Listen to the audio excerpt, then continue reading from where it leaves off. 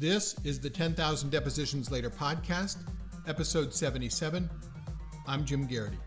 Hey everybody, this is going to be a very short episode and the last one of the year for us. We will be back the first week of January, and we've got a long and fantastic lineup of actionable topics to cover in 2022. Okay, two quick things to cover in this episode. First, we had some great questions from litigators after our last episode, episode 76, on depositions by written questions. One question was, are deponents allowed to take regular breaks and talk to lawyers during those breaks during a deposition on written questions? The answer, absent a protective order or local rule to the contrary, is yes. In this respect, depositions by written questions under Rule 31 or its state equivalent are no different from oral depositions under Rule 30. The general rule in most jurisdictions is that it's okay for lawyers to speak with their clients during breaks in testimony. You will recall that Rule 30c1 says that the examination and cross-examination in a deposition proceed as they would at trial.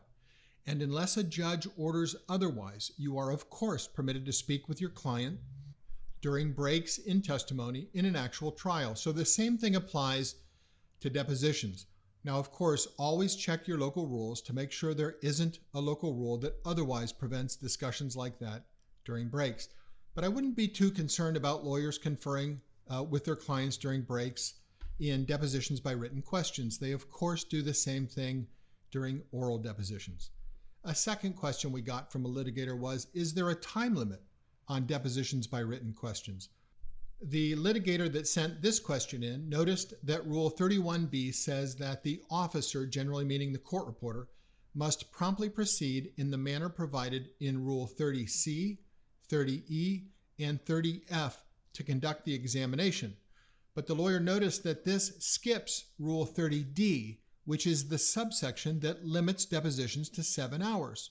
Now, you could certainly make the argument that the drafters contemplated that because the court reporter is both asking questions and typing, that a deposition upon written questions is not or should not be time limited.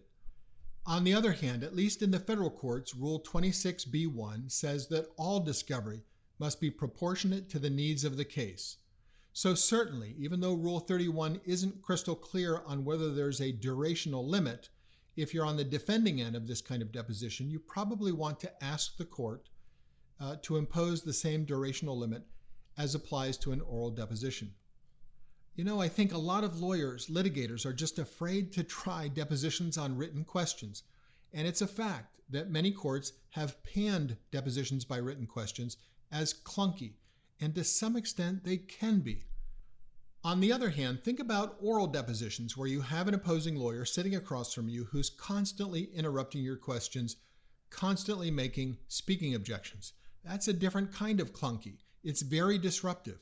It destroys testimony if you allow it. And of course, you heard me say many times, you should never allow an opposing lawyer to engage in that kind of conduct. So every tool in your deposition arsenal has pluses and minuses. So I say, if you've never tried depositions by written questions, find a case where you can experiment with it and see how it goes. I am in no way suggesting that this is a widespread substitute for oral depositions. It's definitely not right for a wide variety of situations, but it has its place, and you ought to have a working familiarity with it. So pick a case where you feel like you can try it without jeopardizing a client's rights and just see how it works. All right, one last thought about this. I wanted to share a conversation I had yesterday with a listener that had emailed us about this topic. In that conversation, we strayed over to a discussion about written interrogatories. And the lawyer was saying that she has mostly stopped sending interrogatories in the typical civil case because the answers are frequently useless. They typically contain hordes of objections, and the answers, to the extent there is anything useful, are usually written by a lawyer. So then I asked her, well, what if you could serve interrogatories where the responding party had to answer them directly without the direct guiding hand of a lawyer? Would you find interrogatories more useful under those circumstances? She said, yes, of course. I said, well, that's a deposition by written questions. They are analogous to interrogatory questions being posed directly to the responding party without the direct intervening hand of a litigator. All right, so enough on depositions by written questions.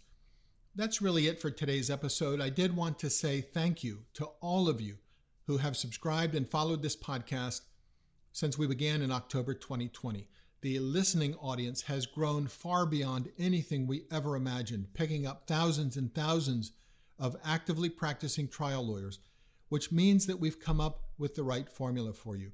And that's exactly what we set out to do. We designed this podcast to be immediately useful for you. Every episode is a single topic.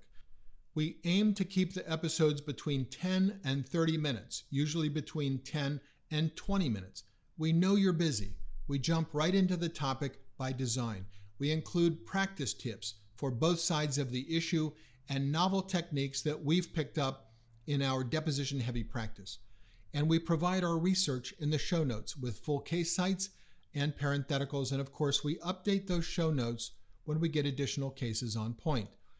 We also made a decision from the outset that we would include exactly no war stories. There's nothing worse than listening to a seminar where the presenter is simply telling you about battles they fought in the past. For us, and I'm certain for you, those kinds of stories have absolutely no value. So in designing this podcast, we decided to slice and dice until we were lean and mean. The latest strategies and tactics, the newest cases, actionable content, research in the show notes, all about depositions and nothing else. So thank you again for listening and making this show an incredible success. And if you'd like to send us the smallest of holiday gifts, leave us a 5-star rating wherever you get your podcast. If you'd like to also leave a couple of sentences about what you happen to find especially valuable, that's also hugely appreciated. We would love nothing more than to wake up Christmas morning and find a group of new 5-star ratings with a short comment about what you liked best. Finally, special thanks to our small but mighty research and production team, Josh Siskind, David Chen, and David Rosen. And thanks to the support from our publishing team, who I'll be seeing in New York City in just a few days.